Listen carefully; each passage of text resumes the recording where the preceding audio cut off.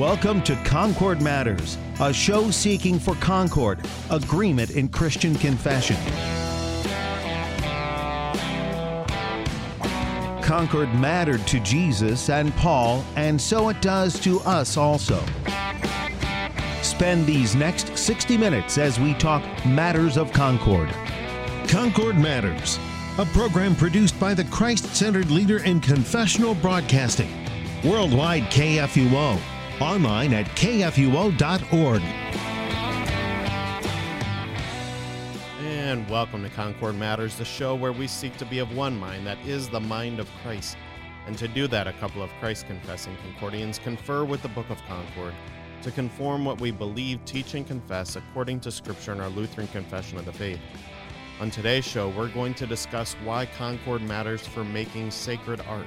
I'm your host, Pastor Sean Smith, pastor of the Evangelical Lutheran Dual Parish of Emmanuel West Point and St. Paul's Wine Hill in Southern Illinois.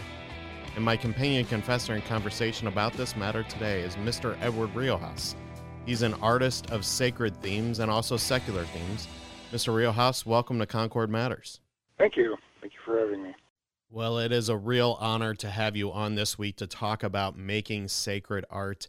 And this comes after the show I did last week with Pastor Jim Remke, Why Concord Matters for Liturgical Art.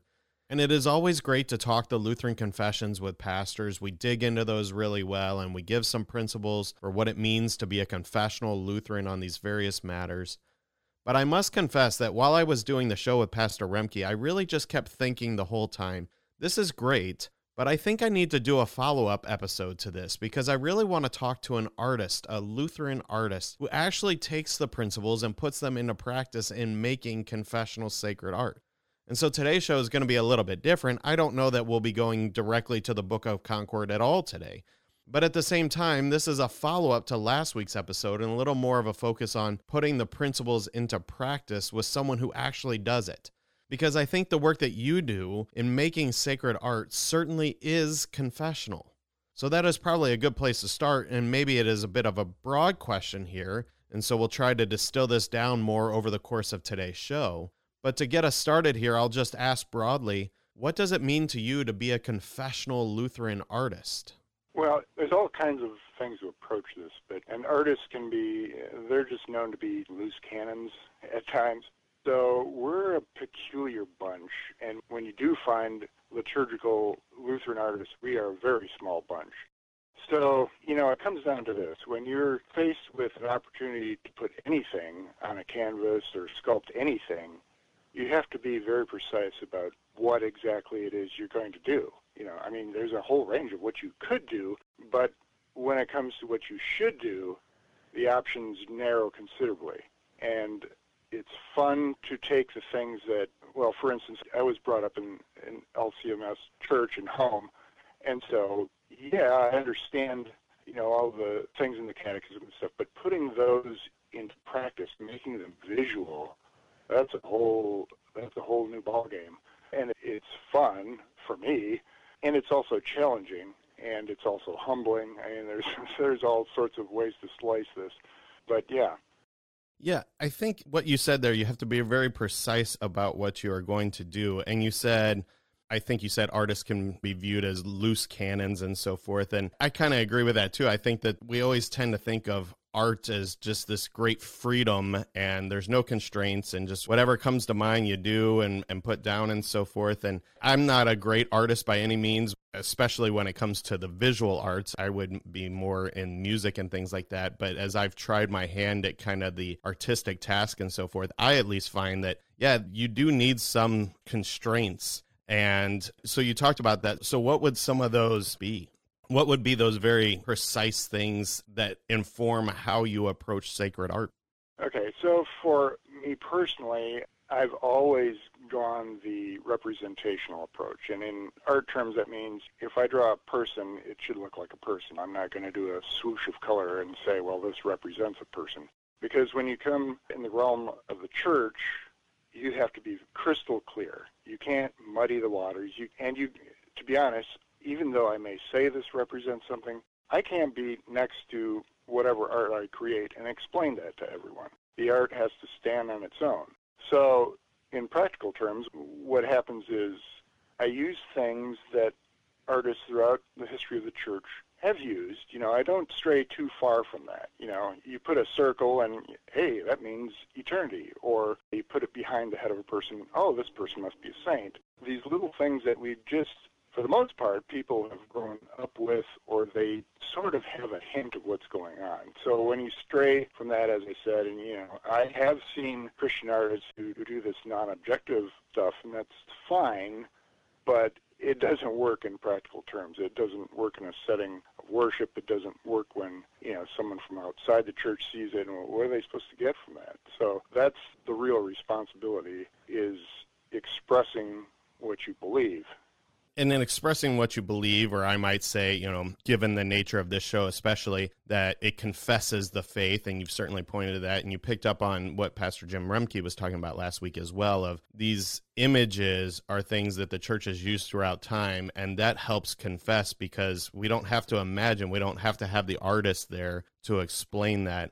And earlier, you mentioned, when it comes to the catechism and confessing that, that's a little bit different task and a little bit harder to do. And so obviously, as you said, using some of those traditional images and themes that the church has always used to confess the faith. But again, get us a little deeper into how do you express the faith when it comes to, let's just stick with the catechism, as you brought that out as an example. Well, let's see. The catechism is a bit hard because there's concepts that are they're not, I can't really say they're universal. We understand them, you and I understand them, well, in part anyway, as well as we can. But it gets a little tricky. So, for example, when we're talking of, the office of the keys, if we talk about that, that's pretty easy. We just use a couple of cross keys. That's been used throughout the generations. When we talk about the Lord's Prayer, however, that's a little harder because it is just so full. It's like, how do you take this wonderful divine concept and condense it into something that it really can't be condensed into? So for something like that, I may use a symbol of incense, a censer with the incense sort of lofting up. It doesn't point directly at it, but it gives you an idea of what it is. Our prayers rise up as incense, that idea. So there's subtle ways that you can sort of coax an image into the way that you want it to go. But yeah, with things related to the catechism, it becomes a little more difficult. But those broader things, that's where we can lean on things that others who've gone before us, they've invented the wheel. So why try to, reinvent it? And there's sort of a parallel path that music takes in this direction too. You could make any kind of music you want, but some is not really appropriate, and others are like wonderful. So why should you abandon them? It's like you have a choice. Why do something that's super cheap and looks cheap and sounds cheap? Go for the rich stuff because that's what the Lord is worthy of. Yeah, I give a hearty amen to that. But I want to back up to what you said about depicting the Lord's Prayer and using the incense of our prayers ascending before God, an image that comes to us from Psalm 141. Because at least historically, we've also used incense in our worship services. And so then, would it be fair to put it this way, that you're also drawing from the life of the church itself for the images? That what we see and experience in the life of the church helps give us the images to use in our sacred art. And that would seem simple enough, but then that particular image also makes me think that this too is part of the challenge that you were talking about, because while prayer is primarily what the use of incense in a worship service is intended to convey, I think one of the reasons it has fallen out of use is because people have come to differing opinions on what its use in a service is to convey. And so I guess what then goes into your thought process in trying to meet that challenge of confessing the faith in a simple and clear way that people will get what it is trying to convey? Yeah, it's hard, again, because art, people have all kinds of takes on art, and some, would say it's not really appropriate. Well, obviously I beg to differ because our Lord himself, he could have explained precisely what happens in heaven, and no one would have gotten it. That's why he used these word pictures. He used these simple devices that everyone can associate with. And so that's one reason to use the obvious. Now, sometimes in my art, I don't take the most obvious approach. Examples of this, I guess there's one piece that really sticks out, and I when I was working on it, I actually had to ask my pastor, and I probably should do this more often, but, I thought, am I getting, walking on the edge of heresy here? Does this make sense? And the piece I'm thinking about specifically is the parable of the buried treasure, where it's an odd image. And I thought, this is weird. I have to check it out to make sure that I'm interpreting it correctly.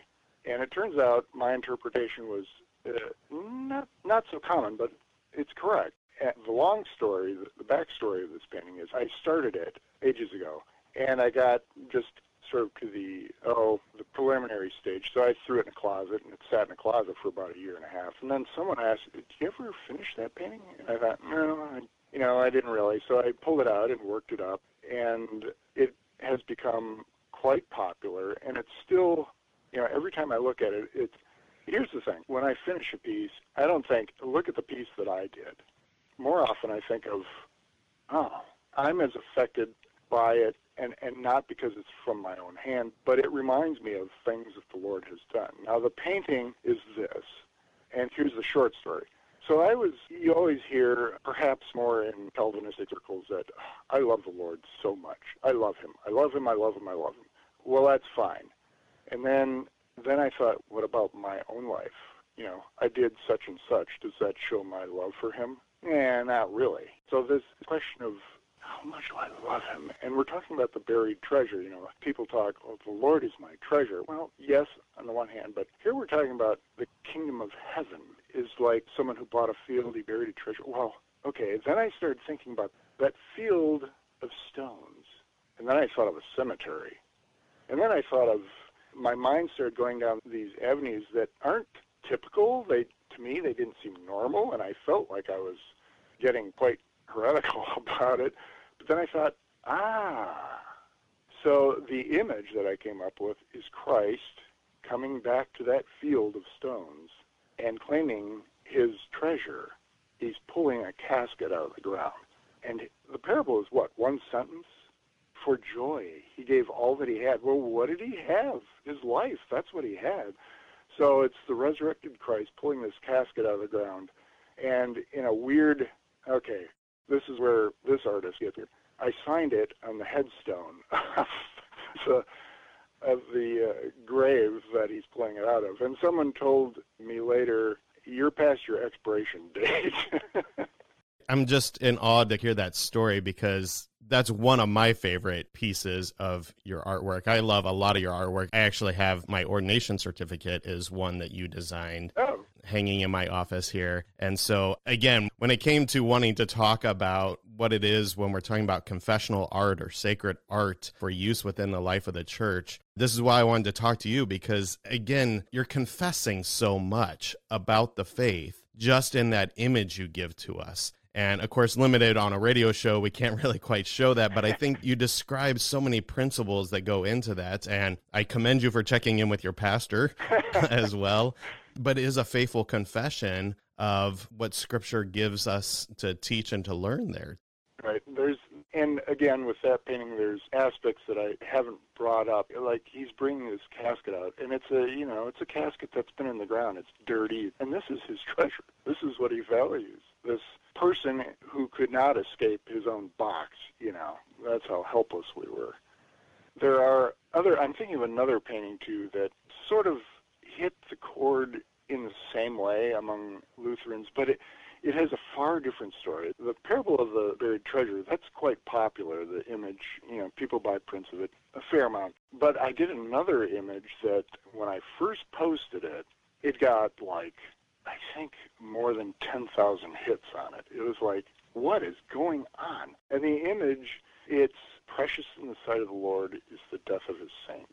So I used that part of Scripture, and I put it on a little banner in the painting. But the image is of this pair of hands holding what is obviously a fetus or a stillborn baby, and the hand of the fetus is holding on to the thumb of one of the hands, and the hands are obviously pierced.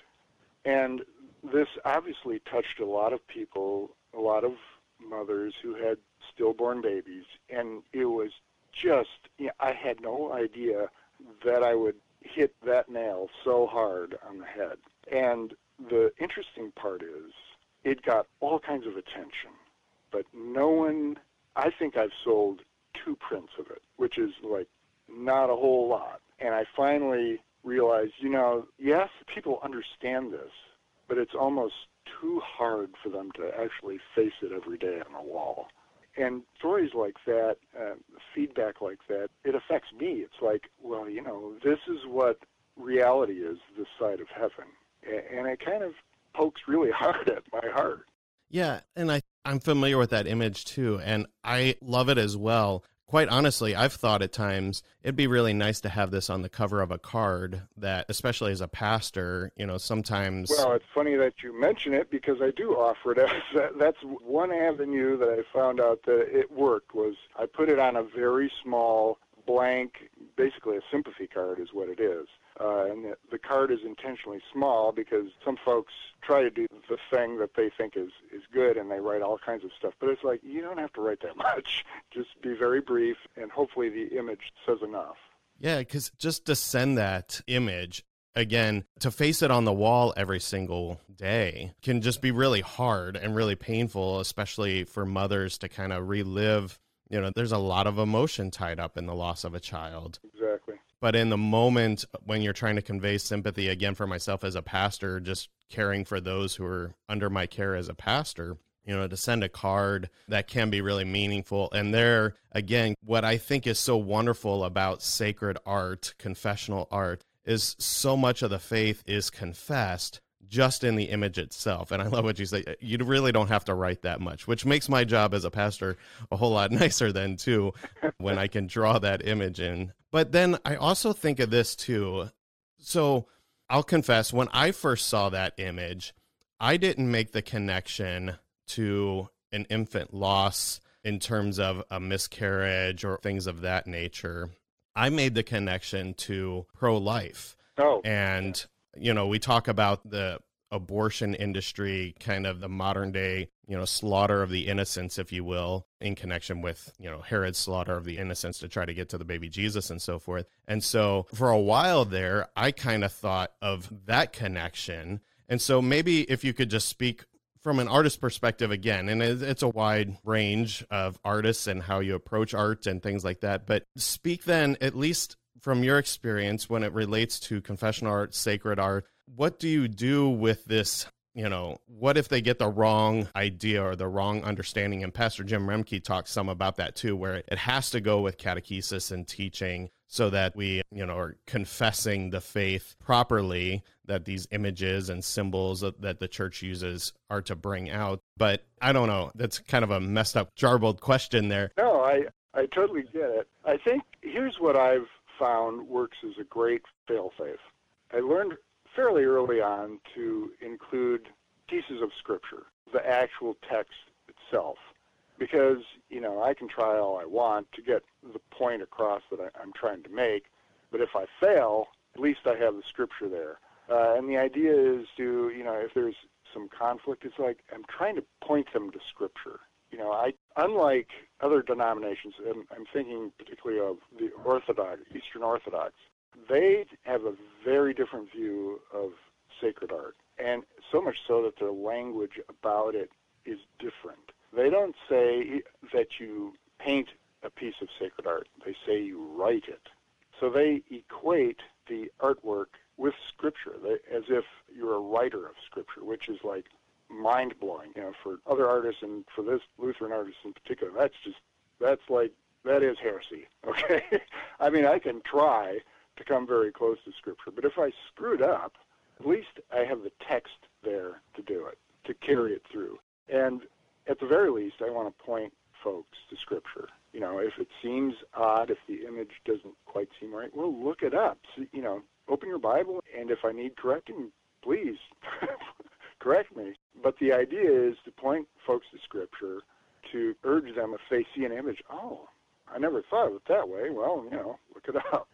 So, yeah, I always worry if folks will take it wrong, and it is a huge responsibility. It's the same as any musician in the church, or for that matter, I suppose writing a sermon. I can only guess. You have X amount of time, and the words you want had better be the very best you can offer. It's the same with artwork. And in that way, it's extremely humbling. And let me say this. If there's anything that is wonderful, that I don't even like to use the word inspirational, but if there's something that points you to Scripture, if there's something that is worthy of the church, that's the Lord's hand. And if you see anything in my artwork that's iffy or questionable, or if the colors aren't quite right, that's my hand coming through. Yeah, I give a hearty amen to that, especially as you mentioned, it does relate some to sermons, and I would even say to doing this radio show or any sort of creative task. I think of Johann Sebastian Bach, who signed all of his works Soli Deo Gloria, glory to God alone. That's a fitting way to end anything, I think, that involves the creative task that is to be in service to confessing the faith.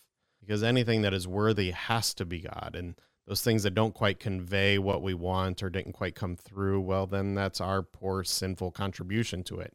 Which also then reminds me of Luther's sacristy prayer, which I like to use before I preach, and even before I do the show. I love what Luther says so well there. He says, "You see how unfit I am to administer rightly this great and responsible office, and had I been without your aid and counsel, I would have surely ruined it all long ago. But since you have appointed me to be a pastor and teacher, and the people are in need of the teaching and the instruction, be my helper. Then if you are pleased to accomplish anything through me, let that be to your glory and not to mine or to the praise of men." I have that hanging in my office here. I mean, I just think that reflects what you're saying. It is a huge responsibility to apply the creative task and confess the faith clearly and well, but we trust that the Lord will guide it to his glory. And so again, as you did relate it to somewhat like the sermon task, or again, I think even doing the show for me, sometimes, I pray for the Holy Spirit's guidance. I work all week on it, often even right up to the last minute, and then I always say it isn't quite finished until you say amen, but then I'll get done and I still think, that's not quite finished, and that's not quite right. That's didn't quite convey what I was hoping to there. So I always want to go back and fix it, or I make notes, especially if I get some feedback about it for how I want to try and approach it better next time.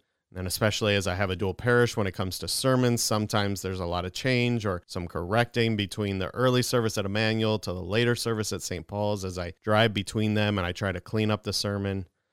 So I guess to that end, since you brought in the word inspiration, and I don't quite like that word either, but for now I'll go with it. I guess a good question to ask is, especially as I think about my process in sermons and the show, how does the process of inspiration work for you when you set about the creative task, and how does it develop over the course of a project for you? Well, one of the benefits of being an artist and creating art is it's not all what folks may think it is. What I mean by that is that coming up with a concept is one thing. It's very, there's a lot of energy that goes into it. It's pretty quick. There's a lot of movement going on mentally and, physically and all that. But when it comes to executing that idea, it's like watching paint dry, and it's very boring. So in that time, when I'm actually working on the thing, there is time for reflection, to think about things. And I have done some paintings, some pieces where I've changed things along the way and say, I can make this better. One painting in particular is the parable of the prodigal son, which obviously it's not about the son, but that's the name of the painting, and everyone understands it. I did the painting for a Calvinist gentleman. He commissioned it. He had money to spare, and he wanted something to add to his collection. And I felt honored because he has Rembrandt prints of the prodigal son, etc. So this is like big stuff. And I knew my audience. And the images of the prodigal son, he's front and center. But, of course, you see the father running toward his son. But I thought, you know what? I don't want him to think that the son is just walking to him on his own power. So at the very last minute, I painted in a symbol of the Holy Spirit as a dove behind him, like urging him on. It's like, you don't do this by yourself. It's the Holy Spirit. And, I was happy that I had the time to think about that, last-minute change. So, yeah, in a way I am affected. And sometimes during the times when I'm just, my mind is on autopilot, when I'm actually doing brushstrokes or whatever, I'll add other little details, or at least think about them, like, can I do this better? Or, So that's typically how I work. Otherwise, when it goes from the drawing stage to the final stage, it's generally fairly tight for me. It's just the way that I work. Some people would, come at a piece totally differently, but I generally follow the general plan that I have fairly tightly. Yeah, and just is beautiful. I'm loving just hearing how you're coming up and describing from the artist himself all of my favorite pieces. Of course, I'm not really sure that I've encountered any of your pieces that I don't appreciate. So again, great honor talking with you here. We're going to take a break here, but especially I want to pick up on the other side of the break, the insights that you can offer from your role as kind of a liturgical art consultant, if you will, as you meet with congregations and pastors to plan art for use within the church. So be sure to join us right after this break. You're listening to Concord Matters on KFUO.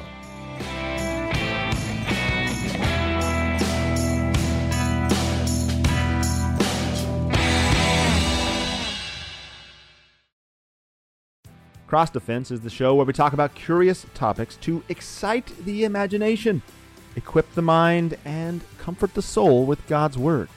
Join me, Pastor Tyrell Bramwell, every Monday at 2 p.m. Central on KFUO Radio, or anytime on KFUO.org, or even your favorite podcast app. My friends, our foe is a fierce enemy. Our only defense is Christ on the cross.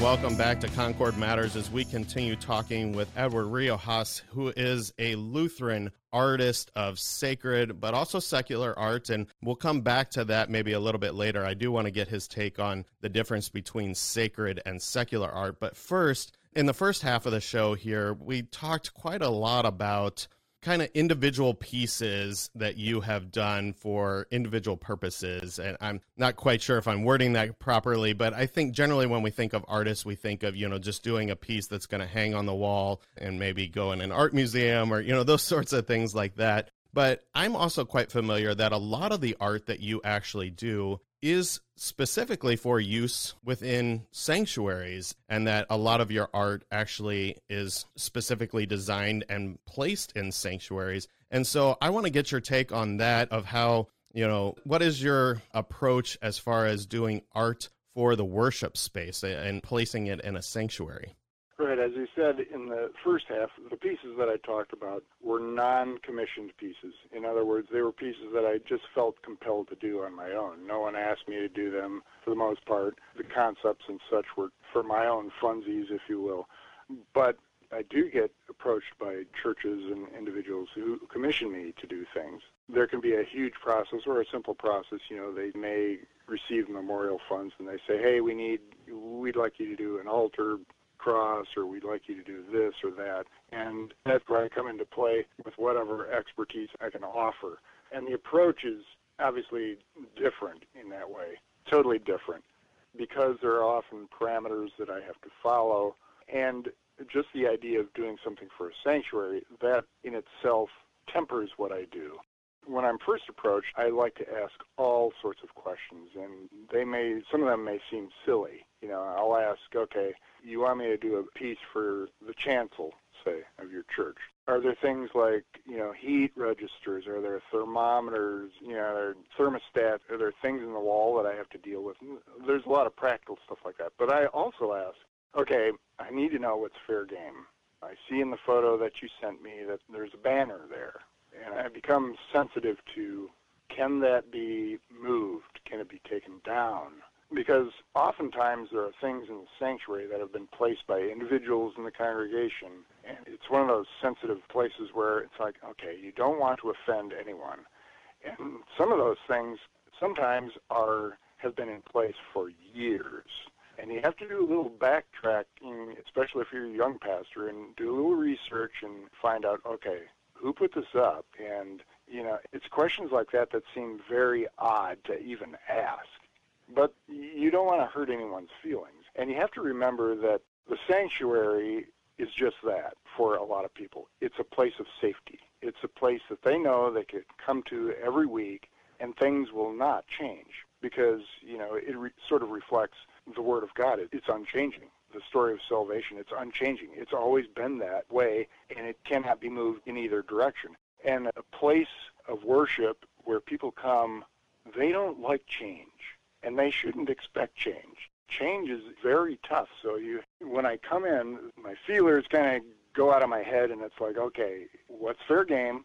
What's the history of this congregation? I'll ask questions like that. Are you super confessional? Are you kind of folksy? What's the flavor, if you will, of this congregation? And I also obviously look at the architecture of the church. I'm not going to put a Sistine Chapel in a Mod Squad church. It's just not going to work. On the other hand, why should I do something that is cutting-edge modern art and something that's just beautiful Gothic? Why would I do that? So you have to be sensitive to a lot of things. And the best compliments I've received are those that are essentially, it looks like it was always meant to be there. It looks like this piece was always there. So you can't force art into a church.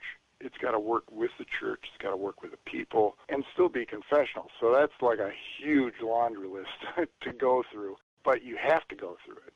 You don't want to have any regrets about having commissioned something, and 10 years down the lane, you think, oh, this is dated, or this really doesn't work at all. So there's a lot of those things that I dig into, which is obviously having parameters, and they're not really constraints, but they're just ideas that you have to work with. It's very different than coming up with something on my own and saying, oh, I like it, so everyone else should like it. Well, it doesn't work that way when it comes to our congregation.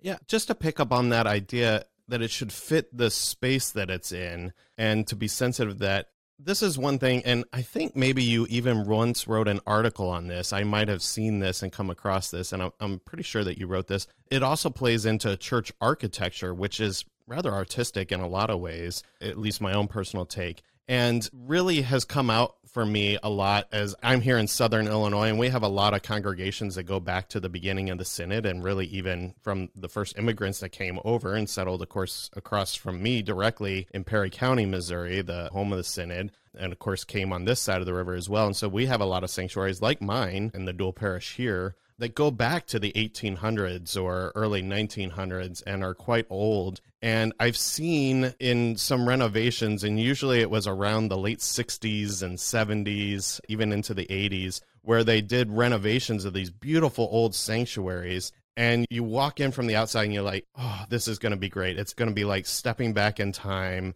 and worshiping with the saints back in the 1800s. And then you get in and then you see all this 70s architecture and art and even pews and things like that and carpet and, right, and all sorts of things. And you're just like, what did you do to this place? And it's, yeah, I get what you mean. It's not a sanctuary anymore. So I don't know, talk a little bit about that, if you will, of, how you fit that in there to be faithful to the space, but while confessing the faith. Right. Well, there's another part to the commission, and that is pastors often use it as an opportunity for teaching. This sort of stuff isn't taught in any catechism class. It isn't taught in higher places of learning, but it's important. So you have to gently bring folks along. Yeah, I've been in churches, well, actually at the church where I was baptized, they went through this, the typical, we need to build a bigger church. So they built the church right next to it, the original church, and then they put a drop ceiling in the original church. It was like, why did you do that? It was so beautiful. And unfortunately, a lot of these renovations or so-called improvements, they're hard to undo. And a lot of education has to be put forth to make it happen. And even that idea spills over into other areas, not just art in the church, but if I may be so bold, I'm thinking of right now my baptismal certificate that I have, or my confirmation certificate, and I'm thinking, it just smacks of the 70s. You can't escape that, the design that was so prevalent there, and it just went through everything. But like I said, it's hard to undo all of that.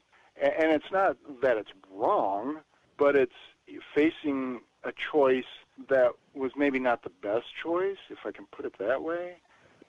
Sure, my baptism is still valid, and the certificate reflects that.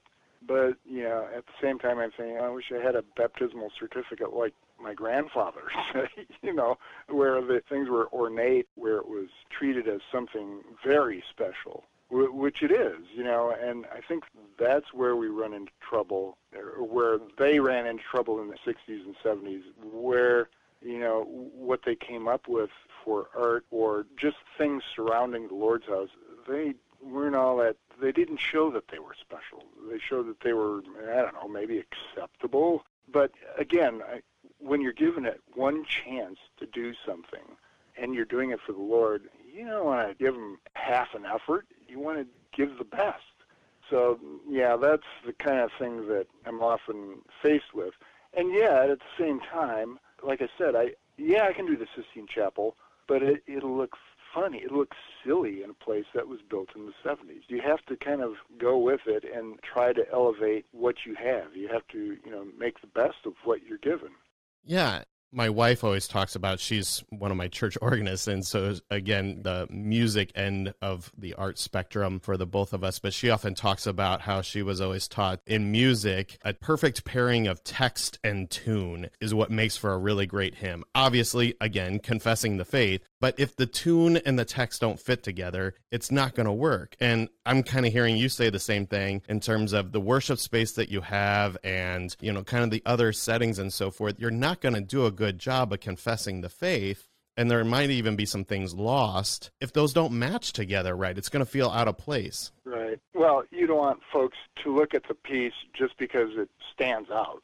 Having a sore thumb in a church, that doesn't help anything. Even if it's confessionally spot on, people will miss that because they're forced to deal with, the jarring contrast or something. It's like, well, what is this thing? Well, it doesn't even make sense visually. But, yeah, there are some subtleties there that you have to deal with. Now, the church where I'm now a member was actually the first church that I did a large commissioned piece for. And this particular church, Our Savior Lutheran in Grand Rapids, is what I would consider a Mod Squad church, okay? There's nothing Gothic about it. The top is very smashed down, and yet it has some features in it that are wonderful, okay? So the roof is almost flat. It's very low ceiling, or relatively low ceiling in the sanctuary. But there are two things that are cool about this church. First of all, it was designed to hold artwork. So when I first started attending, it was like this, it almost looked like a Zen temple. There's lots of white, walls, and it's like, well, what's up with this place? And then I found out it was designed to hold artwork, and I was asked to do that for the sanctuary. The second part of why I think our sanctuary is so nice is above the altar, the ceiling comes down. It is a very cool confessional thing where the architecture says, we don't go up to God. He comes down to us in the divine service. So that part it's wonderful. Now, when I did the piece that I did for our sanctuary is based on the Te Deum, and I have the words that go all the way around. It's 160 feet long by 2 feet high. And it visually tells or shows what's going on in the words of the Te Deum. And it was scary putting that up because I worked on this thing a long time, and it's like, okay, what are people going to think of this? What is going to go on? And I was really petrified. And I did it on panels. I was able to put it up. I had help doing this. I think I did it in 2 weeks, put the whole thing up.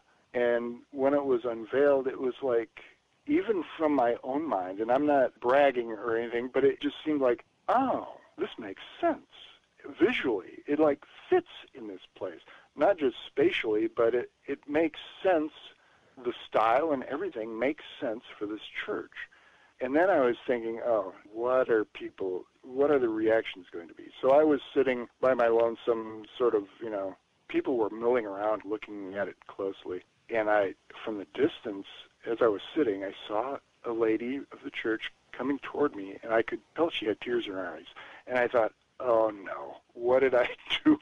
What did I do?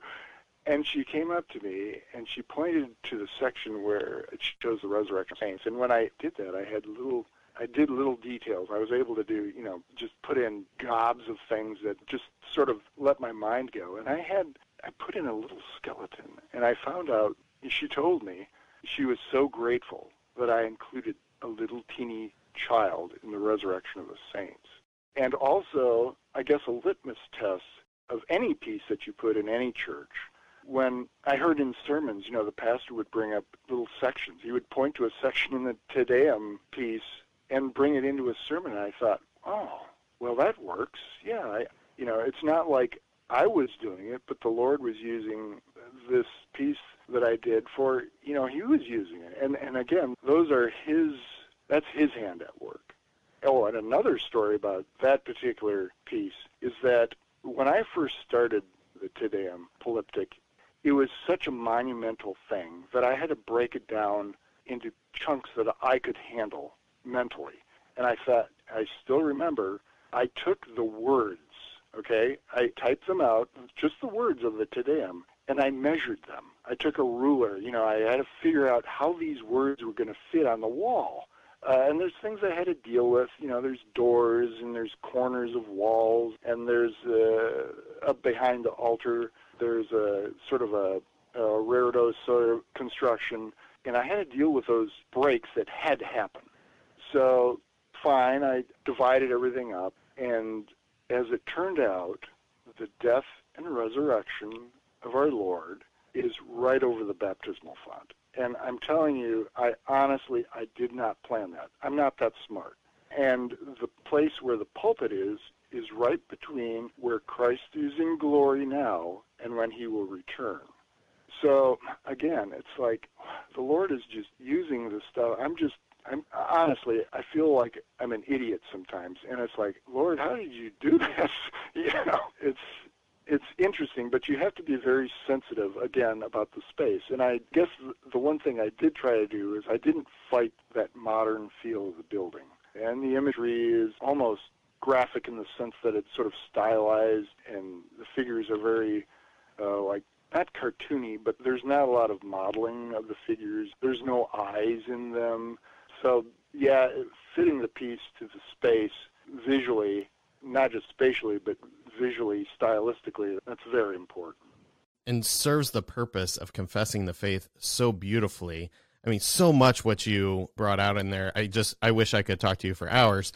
But there are a couple more things before we run out of time that I want to get into. And I think connecting in that you talked about up around the altar, how the space itself confesses that God comes down to us in the divine service, which of course is our Lutheran confession of what happens in the divine service. That's why we use the terminology divine service. God serves us, comes down to serve us in his word and sacrament, and how you fit that into confessing the art. But I also want to connect this back to what you said in terms of like baptismal certificates and so forth. And once again, this is a point where in my pastoral ministry, I come into this older dual parish, and some of the older members still have some of those beautiful baptismal certificates that are proudly displayed on their walls in their homes. And they are truly works of art. And again, somewhere in the late 60s, 70s, 80s, my own baptismal certificate is just this ugly retro thing that's an 8.5 by 11 paper that I don't really want to show. Exactly. And I think that plays into how we confess the faith as well.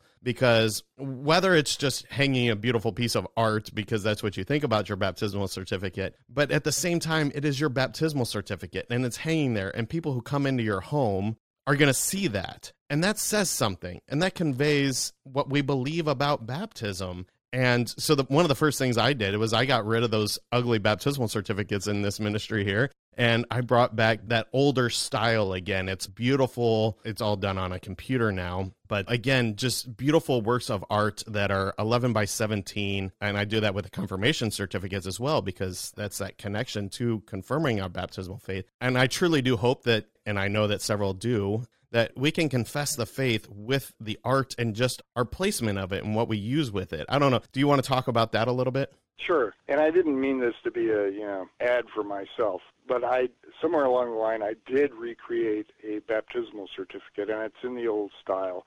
And I also do ordination certificates and anniversary of ordination certificates, and they're done with the same old style, something that's worthy of, if we claim that these things are so important, which they are, then why don't we show them? Why don't we show that instead of, let's create this thing that looks like it was, some goofy certificate that was designed to be put in a drawer and forgotten. I mean, that's silly. What's interesting is the baptismal certificate that I designed was recently reconfigured into a German one. A pastor in Germany asked if I would convert one. And I thought, oh, what an honor. This is like history kind of flip-flopping here, that I would do something that would be used in Germany.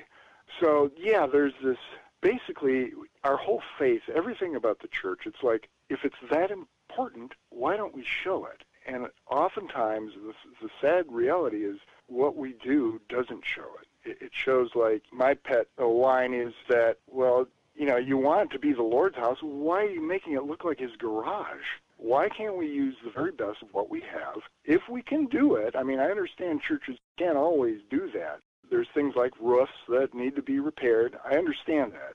But when we can do it, let's put the best foot forward and confess to others who see this as, yeah, they think this is special, and you can see it. That's the whole idea. And that's the idea of confessing it visually. It's like, well, yeah, they must love it. This must be incredibly important to them. And it shows up not just in artwork, it shows up in the architecture and music and things. It even shows up in our attitude when we're in church.